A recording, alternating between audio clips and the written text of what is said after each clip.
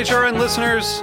As we celebrate our 15th year, we are deepening our commitment to giving voice to the next generation of food systems storytellers, and we need your help. Our internship and fellowship programs help activate new possibilities for underrepresented and underestimated young people through experiential journalism, audio engineering, and production training. Through these unique programs, HRN helps food equity stewards build essential workforce readiness skills that expand their potential and foster economic mobility. Please consider supporting these critical programs.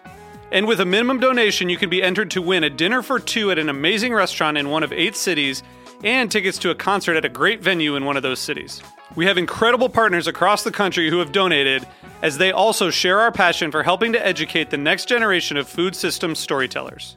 Check out heritageradionetwork.org/15 to donate and enter to win today. That's heritageradionetwork.org/15 to donate and enter to win today. And make sure you donate before March 31st. Thank you. You're listening to Heritage Radio Network. Since 2009, HRN podcasts have been exploring the wide world of food, beverage, and agriculture. Learn more at heritageradionetwork.org. This episode is brought to you by Roberta's, home of Heritage Radio Network for 10 years. Learn more about Roberta's at robertaspizza.com.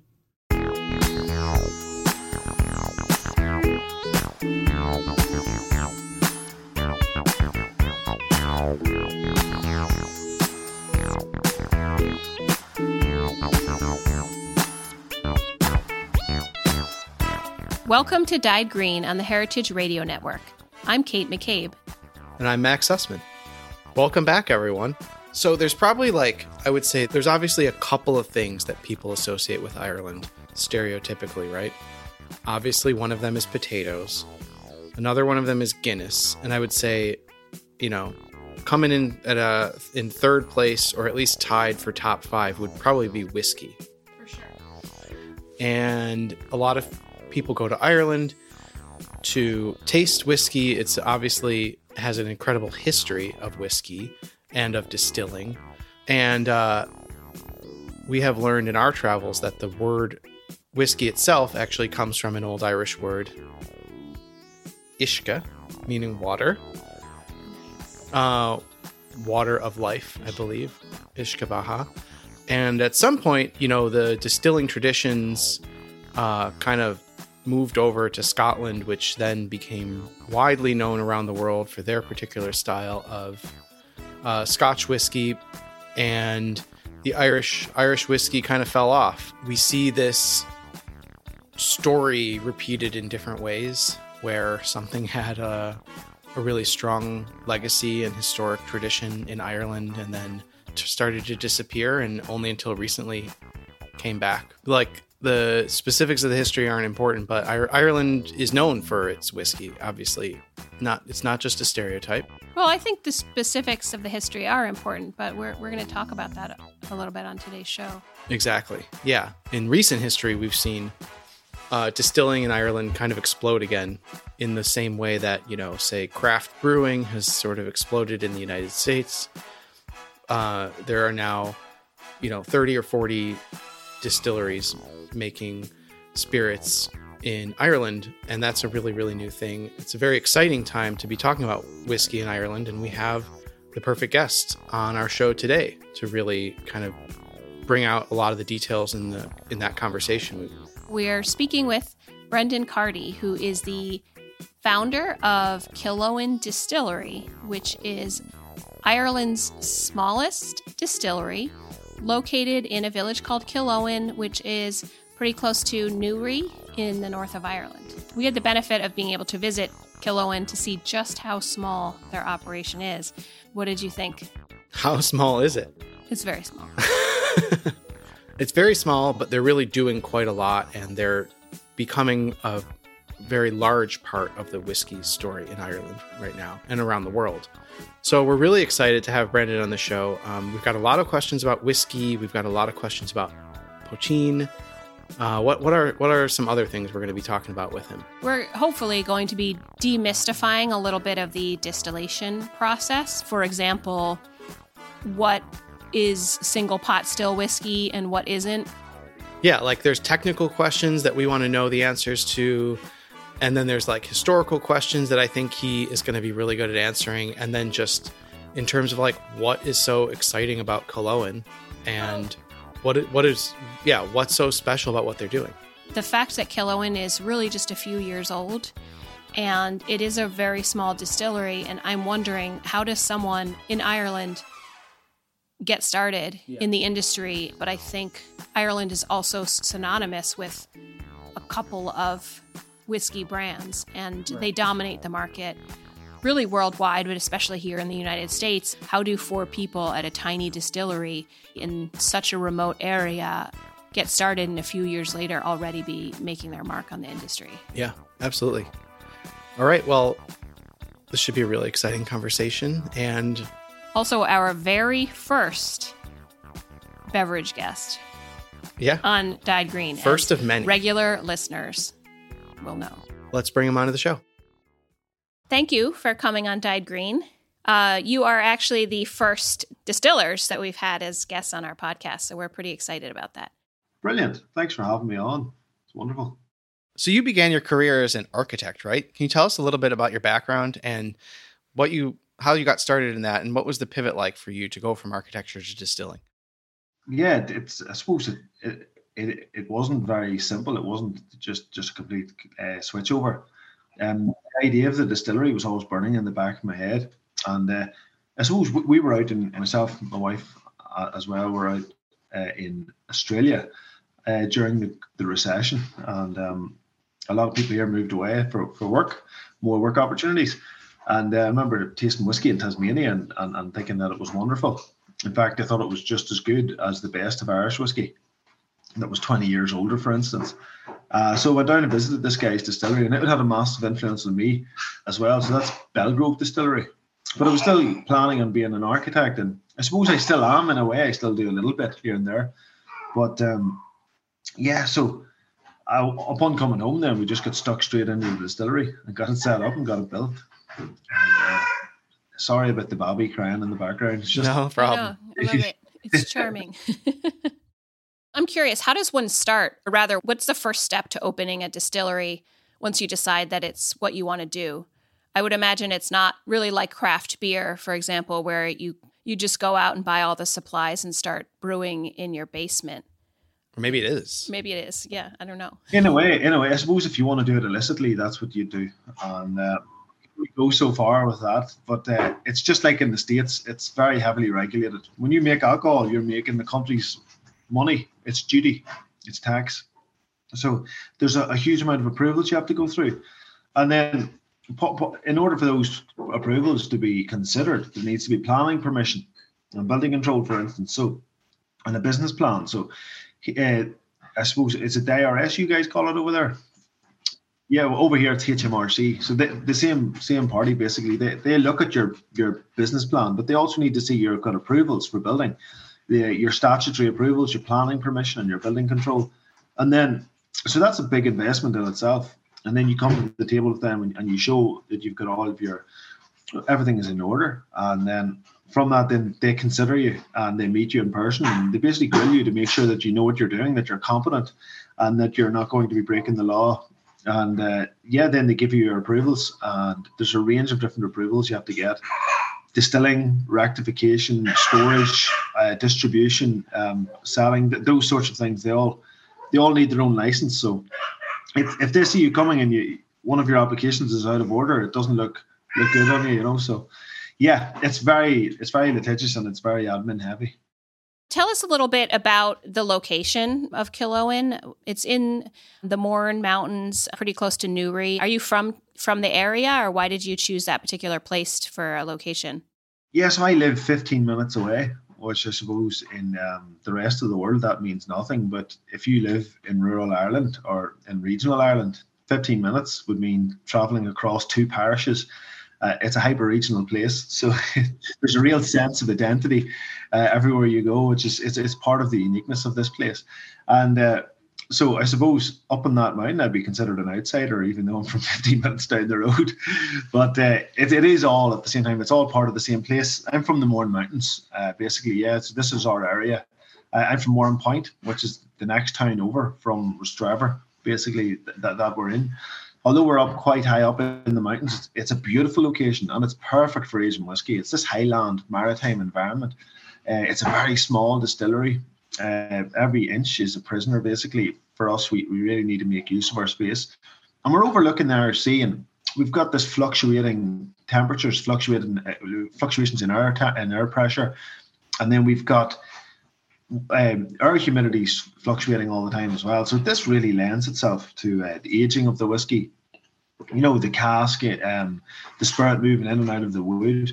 And also, it lends itself very well to other things that you might want to go into more detail on. I'm not sure, but it's like the fermentations, for instance, and all that really geeky stuff that we love to get involved with. So it's a very rural area, you know, and we see ourselves as being one with the environment.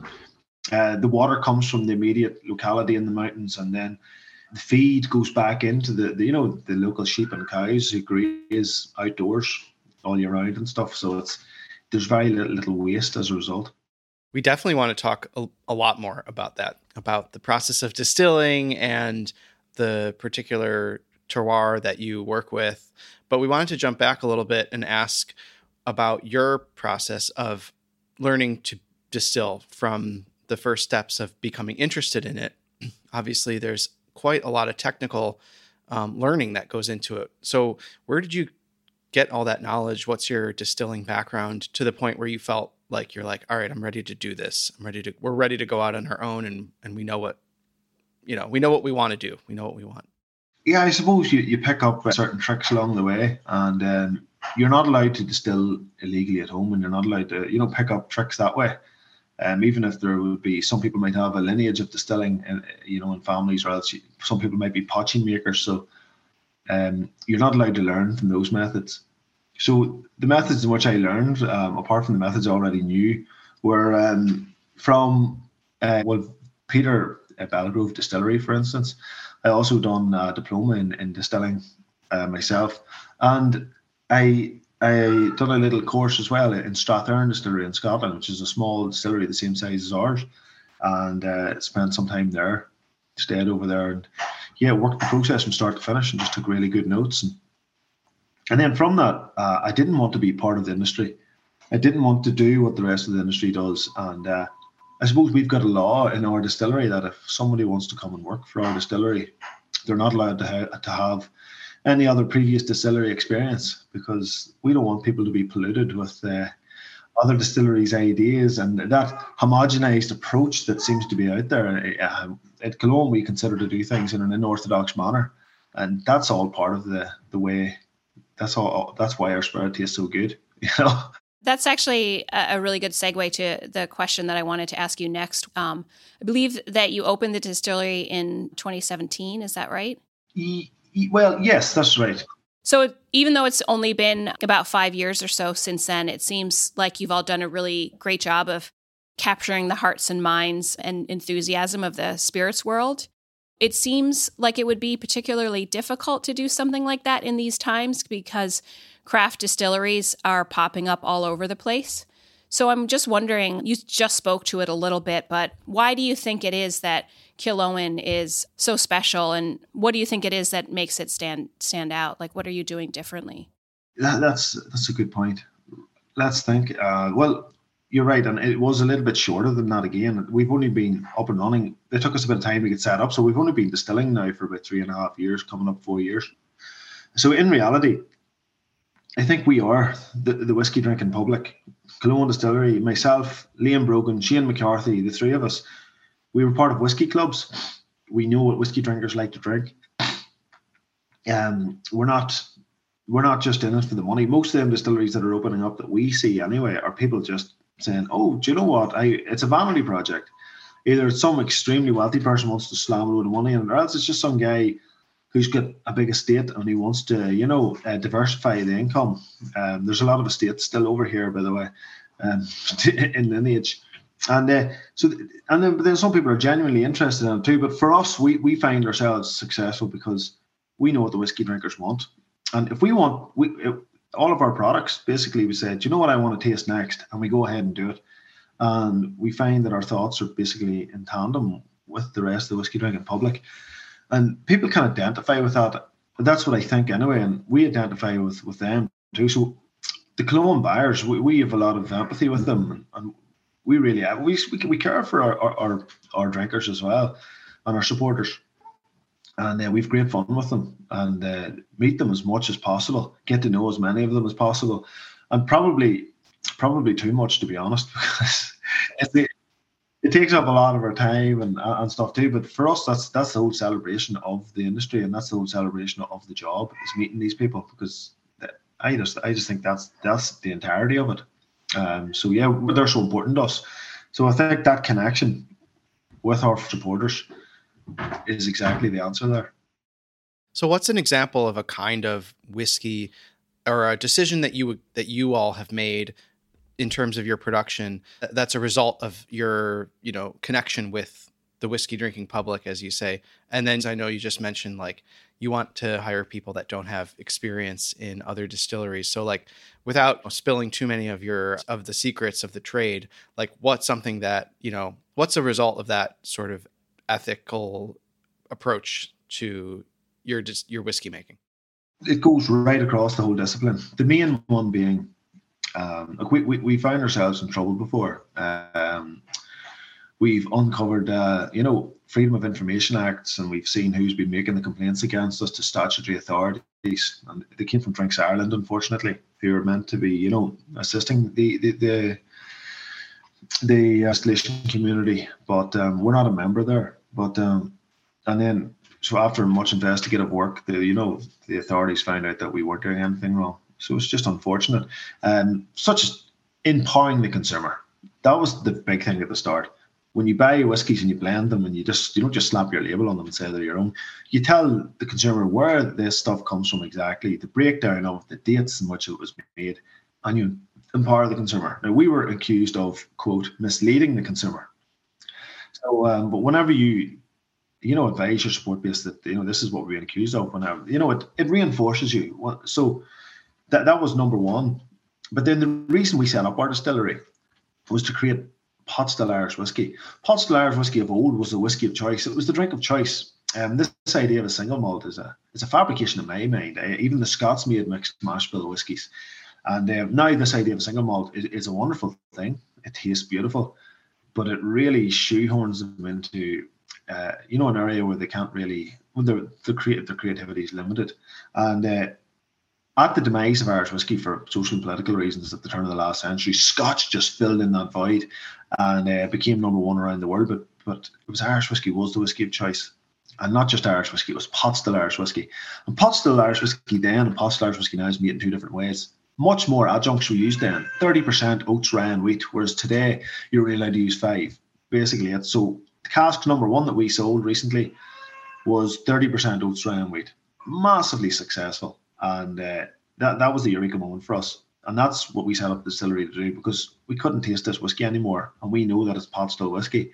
Unfortunately, we couldn't call it pot still whiskey. We just had to call it whiskey. But cask number 2 was made in accordance with the current legislation, so we could call it pot still whiskey. And they're two very different whiskies. So for people that have no idea what you're talking about, like, what is pot still whiskey and what is single malt? Like, what do those terms mean now? Because I feel like, from my understanding, it's a little unintuitive. Like, what you imagine they would mean isn't really what they mean. Can you just quickly go over that? Both are made in a pot still, so that's a good point. If I was in Islay a few weeks ago and I was talking to some of the distillers there, and they were like pot still, but they think they're single malts pot still as well. Pot still whiskey is made with unmalted barley, malted barley, and oats, and maybe a little bit of rye and wheat. And to this day, you're only, with current legislation, which was, I think it was written not too long ago, it actually guarded the recipe of one place. You're only allowed 5%. So single malt is made with 100% malted barley, no other grains, no unmalted grains. Unmalted grain gives you viscosity, it gives you spice, pot still spice it's called, ginger, those sorts of tastes in the background, which really added the complexity of a spirit. So it just, the homogenization of whiskey of anything is just no fun at all. We need lots of, it's like life. You need cultures, you need food, you need diversity. Whenever you homogenize a spirit category, it becomes boring. And unfortunately, as much as I love single malt, it's becoming very boring. Yeah, it's interesting, like, to think of sort of the parallels between, say, like the history of bread making, for example, where it used to be that one of the ways that people used to make bread was just to like sow different grains in the field, whatever, that as a sort of a hedge, because some things would grow and some things wouldn't grow. Then they'd harvest it all and it would all go into the mix. And that's how like a lot of the country bread originated. And that's why at this point now you have like mixed grains going in there, mostly wheat, but it could be some other things. So it strikes me as that there's some parallels there. And that's how it was made too. Yeah. Mm-hmm. You just ferment whatever you got, basically, right? Yeah, and if you homogenized your grain, your crop, like the English mustard nearly went extinct a decade ago, and people don't really know this. It got a disease, and they had to go way back into the seed banks, unearth these ancient grains, and start to diversify, with wild mustard seeds, because this strive towards perfection of one thing, it never ends well. So our ancestors knew this. They threw grains in and grew them amongst themselves so they would last longer and be healthier. So you've got oats and rye growing together inside predominantly barley, for instance. And it's a massive, it's hugely important. And we're always learning from the past again. Absolutely. I think this hits on another subject we wanted to talk about with you, which is terroir. It's something that is very important to wine and cheese, for example, and it's now something that you hear about in the distilling world more and more. Yeah. How do you approach the process of deciding where to source your grains and other components? Terroir is a very interesting topic. I think it belongs. It's wonderful in the wine world. I think when you try to bring terroir into the whiskey world, I think there's a huge danger. When you think of these grapes, these are trees that have grown, some of them for 100 years, and these vines are more, and they're producing wonderful things that are truly of that place. And whenever grains grown in different places do taste different, but whenever you start to focus on terroir, you remove the whole human aspect from whiskey making. And whiskey making is always all about people and place. Whiskey making is all about, the farmers and things like that as well. And I think it's dangerous. And then that idea, sense of place, we need to find a different word for it. I think we call it terroir, but we really mean something else, because it's an insult to terroir as well. And then some of the experiments as well that have been done have been far from convincing. I've given it a lot of thought and open-mindedness, but I think we need a new word and maybe something a bit more fitting. I don't know. But that sense of place, of lore of place where whiskey is made, can benefit from so much more.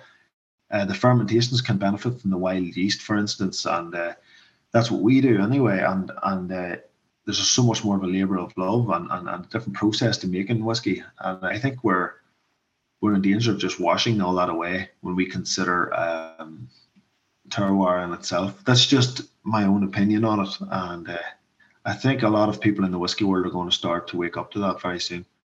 I think that you mentioned something a little bit about this when we were visiting the distillery a few weeks ago, the idea that Ireland is such a small place and with so many distilleries. I suppose probably in the past, potentially distilleries would get grain shipped in from very far away. But when you're talking about being local and trying to be as local as possible in a place that is as small as Ireland, how different is the barley, grown in a field adjacent to Killowen going to be different from something that comes from Dundalk or somewhere that's, really not that many miles away down the road.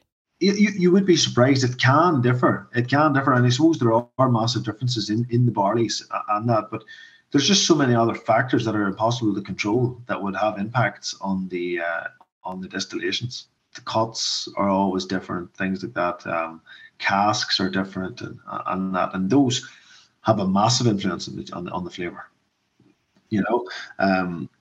But yeah, there's some places like Ireland's incredibly rich in terms of its size, in terms of all the different soil types across it.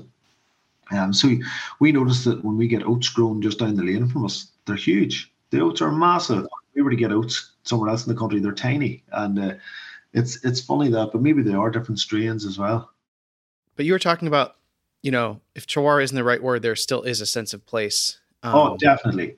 And so what, if not, say the provenance of the grains, what do you think creates that sense of place, particularly for Killowen? I know you were alluding to sort of some of the humidity and other specific aspects about it. What's special about where you're doing your thing?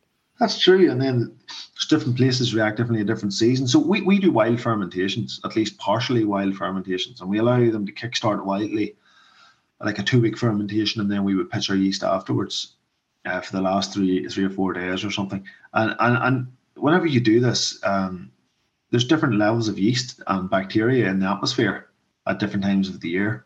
And that in the autumn time, for instance, there would be much more because there'd be wild fruits and wild leaves that need to decompose and ferment wildly. So those are in there, in the blackberries and in the sloes and the ditches, and they do find their way in. In the winter, that's probably next to nothing. And then in everything's much more active in the heat of the summer. So there's there's seasonal differentials to consider there as well. But there's definitely different yeast strains alive and in the air high up on a mountain overlooking the Irish Sea than there would be, say, for instance, in the Midlands, where there'd be a nice big distillery, or somewhere down in the south of Ireland where things, with the maritime environments 1 or 2 degrees warmer. These sorts of things, I just think there's so many variables. But everywhere, that idea of a sense of place, I think that's what makes Ireland unique. You guys know from touring around and taking tour groups about it's hyper regional, and that's in every aspect of it. And I think if we were to focus on soil type alone, we would lose it. And I think because there's so many other variables, I think it's impossible to make a proper experiment on it. At least I don't think there has been one done to date anyway. This episode is brought to you by Roberta's, home of Heritage Radio Network for 10 years. Roberta's was founded in Bushwick in 2008 and has become one of the most iconic restaurants in the country. HRN made its home inside of Roberta's in 2009, and together they have become part of the DIY fabric of the neighborhood. Roberta's, the pizza restaurant, is open for lunch and dinner 7 days a week and serves much more than just the famous wood-fired pizzas. Their team dreams up new salads, pastas, and sandwiches on the regular. Roberta's Tiki Bar is alive and well in the back garden, serving up frozen drinks in the summer and hot toddies in the winter. Stop by the bakery and takeout spot next door for fresh breads, sticky buns, and pizzas to go. And of course, there's the 2 Michelin-starred Blanca tucked away in the garden for truly daring diners. But Roberta's also extends beyond Bushwick, with multiple locations in New York City and now in Los Angeles. You can also find their frozen pies in grocery stores around the country. The spirit of Roberta's, like Heritage Radio Network, is everywhere. Here's to many more years of pizza-powered radio. Learn more about Roberta's at robertaspizza.com. We'd like to talk a little bit about poaching. I think most of our American listeners are probably not aware of what it is, and we would typically describe it to Americans as Irish moonshine, for lack of a better explanation. Would you mind telling our listeners a little bit about poaching's backstory and maybe talk a little bit about why it was important to you to include poaching as one of your main spirits? Thank you for that. I think poaching is, or poaching as well, 2 different ways of saying it. As you know, it's whiskey's mummy, and saying that it's like moonshine is a really good starting point, for getting the idea across, and then you can get into more detail. I suppose the difference, so it's like moonshine, except it's not sugar shine. You don't just use sugar. You can't do that. Some people are using a little bit of molasses because it was done in more recent history since, rum started to be moved into Ireland since the 1800s or whatever. And then, but the main thing is that it's made from grains. And when we say grain, we don't mean sweet corn, because it never really grew here. It's been imported. We're talking about oats and barley predominantly, and it doesn't have to be, but most of the times it was smoky, peat smoked, because it was made illicitly. Now, poaching, if you like, was made illegal in 1661, and it only became legalized again in 1997. So it survived all that time as an underground drink. And a lot of people who know how to make whiskey today probably learnt it from making poaching. And it's got, whenever you make a mistake, say in the stills, you can always put it in a cask for a number of years and it could hide those flavours. But when you're making a spirit that's meant to be drank immediately or else after a few weeks in a cask, there's very little room for error. So yeah, it's a quality drink. Although it's illicit and first underground, it's a wonderful drink. It's part of our medicine here. It's part of our lore. It's part of who we are. It was part of our economy. It was the drink of choice from the Irish chieftains as well. One of them in particular was called Bulcan, which means a blow to the head. It was a high strength one that was full of oats and barley, 50-50. And it is a phenomenal drink. I think you guys tried it up at the distillery. But it's got such a rich heritage. And then if you were to try to explain to people what it tastes like a really good quality mezcal when it's made right, of course. There's like everything, there's some dodgy mezcals, there's some dodgy poachings, but I think the flavours that are in it are so similar to mezcals. You know, that earthiness, the vegetal notes, the fruitiness, it works perfectly. It's in cocktails and cocktail making or drinking straight, you know. Maybe you could talk a little bit about like why it was made illegal first. If there's I don't think everyone knows exactly what was going on at the time, and I think that's an interesting and important part of the story. I think at one stage, America was colonized as well, and there was a bit of a war over taxes and things like that. Somebody threw a tea into the sea and stuff, but we didn't have all that tea to throw into the sea, or we definitely didn't have the manpower, unfortunately. But this was before that. This was in 1661, and whenever the king at the time introduced the excise, he basically said that all Ishkavaha and Akavite had he imposed, it was a Dutch concept, Dutch man done it, 3 pence per gallon, quote. And he said, as for Bulkan, it was enjoyed by the chieftains at the time, it was a lovely poaching, there was 7 pence per gallon. So he basically saying, slamming down on this stuff, unfortunately. And so it basically, up until then, it was illegal then to operate a still unless you were given the duty, paying the duty. So it survived on, and Ireland has had a very, very troubled past in terms of colonialism. And right through the 1800s, even whenever it was completely colonised, there was a period of time known as the Poaching Wars. That was a phrase coined by the brilliant Fionnán O'Connor. And the Poaching Wars, particularly, there was somewhere in Waterford. You know where Waterford Distillery is today? And they tried to seize the still there, and the redcoats were basically stoned to death when they were coming in. They were outnumbered by the locals, because this is how important this stuff is. It wasn't just a revolt. It's the straw that broke the camel's back. These people need this for income. If you don't have coins to trade, what do you trade with? This was economy. Inishowen and Donegal, I'm sure you guys were up there. Inishowen made the best poaching in Ireland. Inishowen style was renowned across Ireland and Scotland, exported into Scotland and the islands as well, and across Ulster, which was it was planted heavily at the time. So it was much more civilized, if you like, in today's terms. And Bushmills created a whiskey in the 1800s called Inishowen style whiskey. There was no distillery in Inishowen at the time, so no legal one anyway. So it was in an attempt to wean the population off illicit booze, but the way they done it was a double distilled, smoky poaching, beautiful stuff, you know. So basically, it was poaching style whiskey, you know. And when it was made legal again, what's the criteria for being called poaching? Something that was made, you know, in a wide variety of ways throughout all its history, and then now is kind of coming under regulation. So what does something need to be in order to be considered to be poaching today? Yeah, unfortunately, it's quite broad.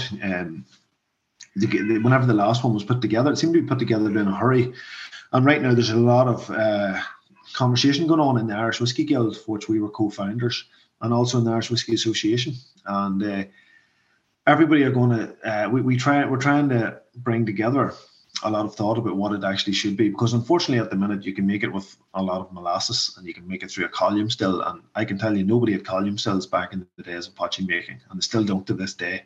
So grain neutral spirits shouldn't be allowed to get in there in my mind, but we have to keep everybody happy. It needs to be protected now before it explodes as big as mezcal. Otherwise it'll be made sloppy and it'll not do a good job. We need it to taste good as well. So you're allowed to add fruits as well, and potatoes, and that's the other myth. It was never made with potatoes.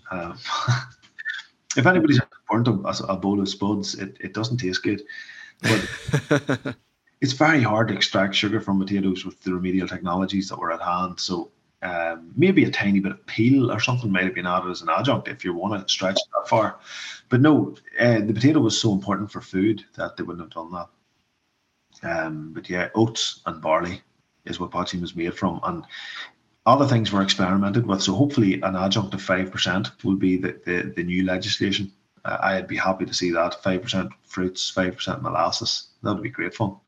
So the first time that I ever tried potching was at a bar in Belfast, and it was a bartender who served us some from his secret stash behind the counter. So I imagine it was something that was not made in a distillery. I don't know where it actually came from, but I also remember, being a little bit nervous to drink it, because I think that my impression of it at the time was that it was very much like moonshine, and I don't know what proof it was, but very, very high up there. And perhaps this is an obvious question, but since this would have been after 1997, so although I guess you still can't make potching in your home. But anyway, I know that there's this potching conference coming up in Dublin that you're speaking at, and that you've talked about potching being a world-class spirit and wanting to, share it with the world in a more intentional way. And I'm wondering if something about the fact that it became legal and then there were more controls put into place has something to do with the potching becoming more palatable, whereas it wouldn't have been. It used to maybe be something that you would just drink straight, but now you can go into places and bars in Ireland and you can drink it as part of a cocktail. I think the last generation has seen a decline in quality of potching.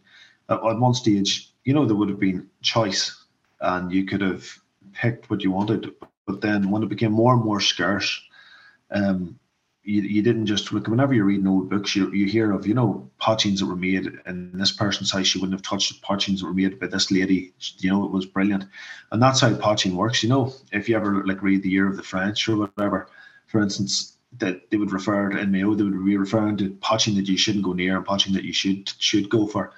But whenever you're looking for a good potching now, it might be more difficult. You're right. You're stuck for choice and you take what's going and it'll probably be dodgy. So there's this crucial stage now, a handover stage, because it's now becoming it's more cheap now just to walk, less expensive now to buy your own spirit than produce your own. Whereas at one stage, when money was tough, you had to make your own as well. So there's this handover period right now where illicit potching will die out. And potching makers, somebody needs to take it on. So craft producers need to take it on. And we're at that crucial point now where you can take it on. And as you say, the quality now as a result as well is becoming much better. There's still a few dodgy ones out there. I get sued if I name names, but there's some very bad ones that have been hanging around from the 90s in airports and stuff, and they're just absolutely terrible. But then if you look at the places with much more integrity that are making potching now and really getting behind the brand and really caring about their own brand and what they're making, that's the potching that you want to go for. Like the Sun Tavern over in London opened itself up as a potching bar many years ago. It's a fantastic bar to go to. Then there's 1661, which was in Dublin, which is a brilliant potching bar as well. And then Bootleggers in Belfast, they enjoy their potching as well. So there's a lot of good potching around now. And unfortunately, there's probably is still that bar that you were at probably still has that bottle underneath. Don't know who owns it, but it's still part of the tradition. It's part of the landscape, and it's part of the history. But I think we're at a turning point now where something needs to be done urgently. And we just need to move forward together and make sure that there's no schism in the industry about what it should be. So, like big picture in Ireland, in the distilling world, it really wasn't that long ago where there were, I believe, like 3 distilleries. And now fast forward and there's, 30, 40 distilleries happening. So first question is like, what happened? How did that number explode? How did that number stay so small for so many years and then explode to the diversity that there is today? And, second follow-up question would be, how much of that is on the craft level and how much of that are sort of brands operated by bigger distilleries that maybe, don't have the unique characteristics that of something like what you guys are up to? How did that come about? And also, how would you characterize those the wide range of and number of distilleries that have opened up recently without getting sued? Yeah, there's different types. There are different types. There's a few people with their hearts in the right place, and we find ourselves working with them in the Irish Whiskey Guild quite a lot. There's other distilleries that were set up without doubt for the intention of flipping to larger companies. Everybody knew who they were. They seen them being built. Like, who are these guys? They know what they're doing. They're just making this generic whiskey style. And next thing you know, you're like, Sazerac's going to come in and buy them. And next thing you know, they do. And there's another going, there's another distillery that's set up to be flipped as well. You can see them. Then there's a handful of distilleries that are people who, like ourselves, who are sitting going, you haven't a pot to piss in for the first 3 years there. And you're just busting yourself and you're stressed out trying to make the thing work. It's all about the flavour, and you're playing it right. You're playing your cards right because you want people to respect you and your brand. You are the brand as well, I suppose. So that was a big deal for us as well. And there is a few people like us now setting up as well, which is wonderful. But yeah, then there's this thing in the middle where there's people, doing it as a vanity project. And I don't know, whenever industries always go in peaks and troughs. So there will be a time, I don't know whenever, we're going to hit a bit of a wall and there's going to be a lot of casualties, and pray to God that there are none, but there's some that I wouldn't have a lot of confidence in as a result. It's just the way, so there's different typologies, one's being built up for the flip, and then there's ones that are being built with love, and thankfully there's enough being built with love to continue on quality spirit. How do you balance the appeal of being Ireland's smallest distillery with the desire to make enough whiskey to meet the demand? Do you already feel pressure to expand or grow your capacity? And if so, would you do that? And what would that look like? You're right. So you guys were up. We were 10 metre by 10 metre, so it was a small place. So we did expand basically because we got another little shed up the lane just for storing casks in. So that was expansion number one.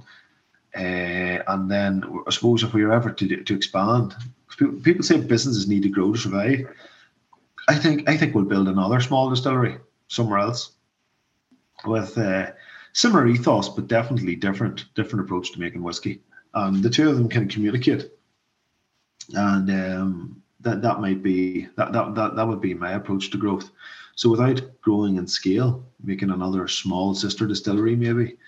And the two of them can communicate well together. I would love to do that. That would be an ambition going forward. And then, yeah, I suppose that's the answer. That sounds really cool. So let's talk about Cask 1 a little bit.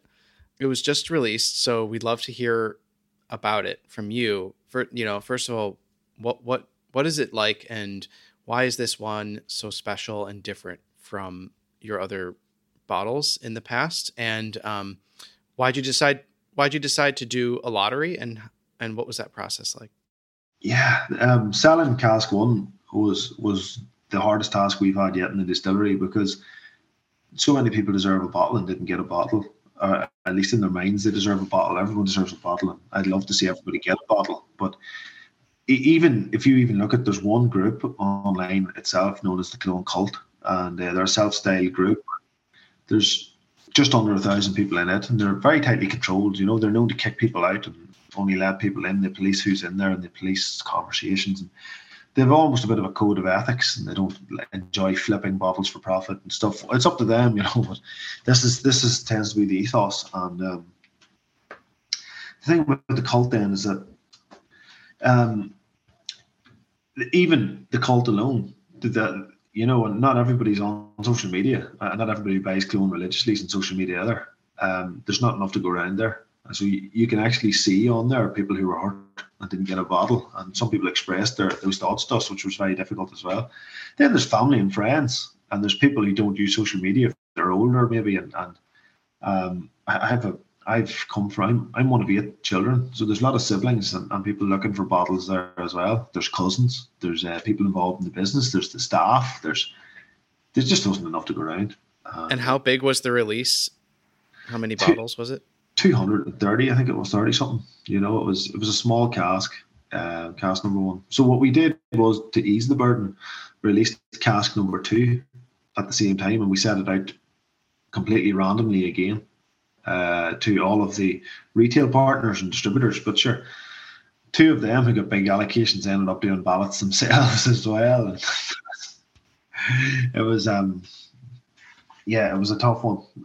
So you basically succeeded in getting a lot of people upset with you, it sounds like. Yeah, and there was some people got really excited. Yeah, some people were. A lot of emotions. It's like winning the lottery. Lottery. Yeah.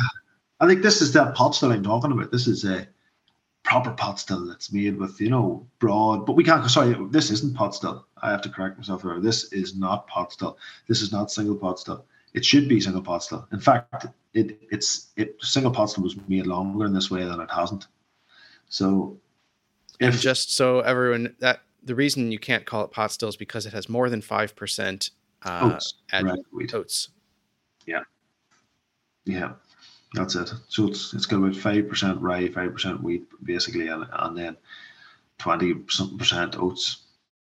It's just, I can't get over how confusing that is, because the term is the device that you use to make it, but it's about the ingredients that you put in it. That's right. It's very confusing. Back in times of old, when it was the whiskey choice, it was actually called pure pot still. So it was called pure pot still. And then, I don't know if you know this, but America was like the biggest market, obviously, for Irish whiskey. And nothing in America is allowed to be called pure and be sold. I don't know what the reason is. Probably something to do with the gold standard or religious connotations. I don't know. But that's the truth. So they had to change the name. And so you see old bottles being called pure pot still. And they looked at the Scottish single malt. And then they said, so it's single malt, so we'll call it single pot still. So that's part of the evolution of the term so most of us call it pot still then, it is pot still. And this is, so we can't call this single pot still. Not yet, not until the legislation is corrected. But cask number 2 is pot still. Yeah. So cask 1, tell us a little bit about it and the process for actually creating it. What's in the bottle? Yeah, cask 1 is lovely stuff. And it was after that beautiful mixed mash bill and put through, our 2 stills, double distillation. Can I start off by dismissing the 3 myths of Irish whiskey? 3 myths of Irish whiskey is, number 1, Irish whiskey is triple distilled. Pants. It was double distilled and sometimes triple distilled. Number 2, that Irish whiskey is non-smoked. Irish whiskey was smoked, peated, definitely. As I said earlier, Inishowen style Bushmills at one stage. How on earth did they manage to malt grains historically without smoking them? I do not know, but that doesn't matter. And then number 3 is that Irish whiskey is smooth. Smooth is for alcopops. Smooth is a bloody insult. Well balanced and complex, yes. But not smooth. You don't drink whiskey to drink something smooth. You have a piece of chocolate and a cup of tea. I don't know, but you want complexity. You want to sit there and get balance on your palate. But people say smooth. Sometimes that's what they mean. They mean balanced, I think. And so you can forgive people for saying it. But those are the 3 myths of Irish whiskey. But when in fact Irish whiskey was double distilled, it was smoky, and there was eating and drinking, and you could chew it. and salivate and spicy, pot still spicy goodness. And that's what Irish whiskey's about. So whenever you're drinking cask number one, that's what you're getting. And it's put into a PX sherry cask as well. So it's a first fill PX. So you get a lot of figs coming in there too. You get lovely dry notes. You're getting like pulled pork, maple syrup over, big thick Canadian or Minnesota bacon, that type of thing. So there's real savoury notes in there, but at the same time you're getting those lovely dried fruits and figs, and the maple syrup's there as well, of course, and a little bit of celery as well for some reason coming through, and we use flame to feed our stills as well, so that Maillard reaction burns on the base of the still. So we reintroduced that into Ireland again, and that burning on the base of the stills with proteins and sugars basically caramelise and burn adds another dimension of flavour. And worm tub condensers, those fell out of fashion in Ireland as well in the 50s, because rightfully so, they're hugely inefficient. Shell and tube condensers are the weapon of choice nowadays. And we were over in Strathearn Distillery that time. They were using shell and tubes, and it was brilliant because the stills managed to run inside 6 hours. But we use the same size stills in Killowen with worm tubs, and we have to run them for 12 hours. So that's the difference. You're running them, which means much more interaction with the copper, much more burning at the base of the still, much less residual sulfates. And sulfur basically tastes and smells like old eggs, so or worse. So when you get that completely out of your palate, all you've got to work with then is goodness, and we do our cuts by nose as well, and that lends itself into this really quality spirit. We hit the ground running, luckily enough, with cask number one, and we're glad we just didn't, make another homogenous Irish whiskey. We made this. I think we think this is a new leaf for Irish whiskey. Well, congratulations. Thank you. Cheers. Yeah. What's next on the horizon in terms of releases, or what is your next big project that you're focused on? Yeah, it's going to be next year. We're going to be releasing a whiskey, but there's also a charity cask going out. So we're selling a cask at a lower price to a group known as Friends of Irish Whiskey. And they're going to auction it and sell it for the Capuchin charity in Dublin, the homeless centre.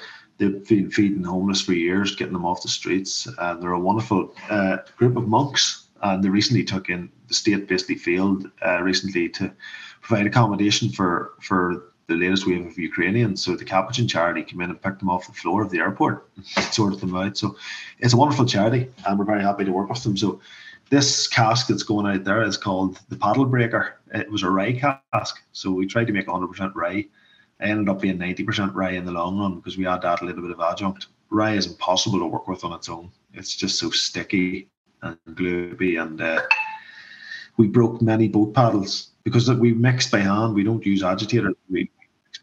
We just, this stuff was like concrete, set in concrete, and it was an expensive couple of days. And when the boat paddles broke, we ended up using bits of timber to try and stir them.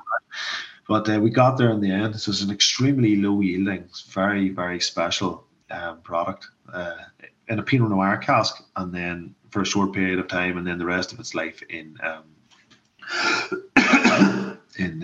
rye casks, American rye casks, to bring that more mellow approach to the spirit that you get out of the the high vanillin content in American oak.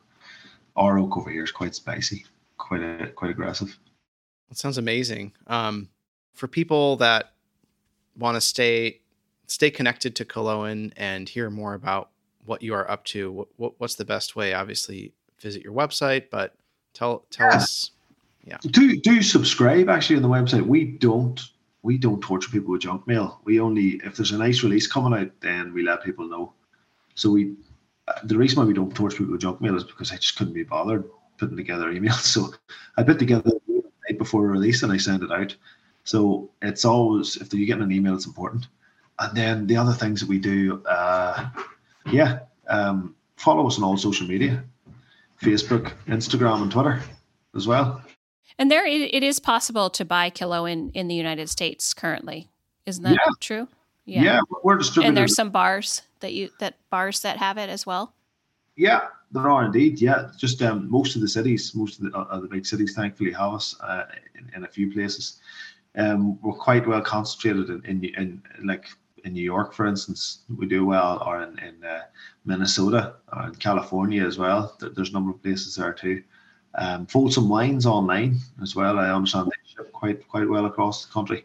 And we've got 3 special casks we're going to be bottling between now and Christmas as well. And they're going to be shipped out and sent over as well. So America are going to get 3 casks of Killowen, probably in time for St. Patrick's Day. You never know. All right. Well, hopefully there's no street fighting over these casks in Killowen, but I'm sure people will be really excited to see them here. Brilliant. Yeah. No, it'll be interesting to see it. And the people over here will be freaking out because they're exclusives, you know. In fact, my favourite cask's gone over there at the minute. It's a cognac cask. White cognac. It's just wonderful, you know. Pot still and white cognac. It's perfect. Well, we'll be sure to look out for those and share all the news. And we wanted to just say thank you so much for spending the time with us today and telling us about what you do.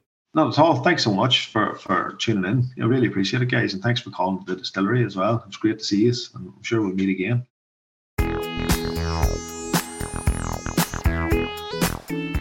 Dyed Green is powered by Simplecast. Thanks for listening to Heritage Radio Network, food radio supported by you. Keep in touch at heritageradionetwork.org/subscribe. Dyed Green is a project of Bog and Thunder, whose mission is to highlight the best of Irish food and culture through food tours, events, and media. Find out more at bogandthunder.com. We'd love to hear from you. If you have any story suggestions, questions, or things you'd like to share in response to our broadcast, you can email us directly at dyedgreen@heritageradionetwork.org.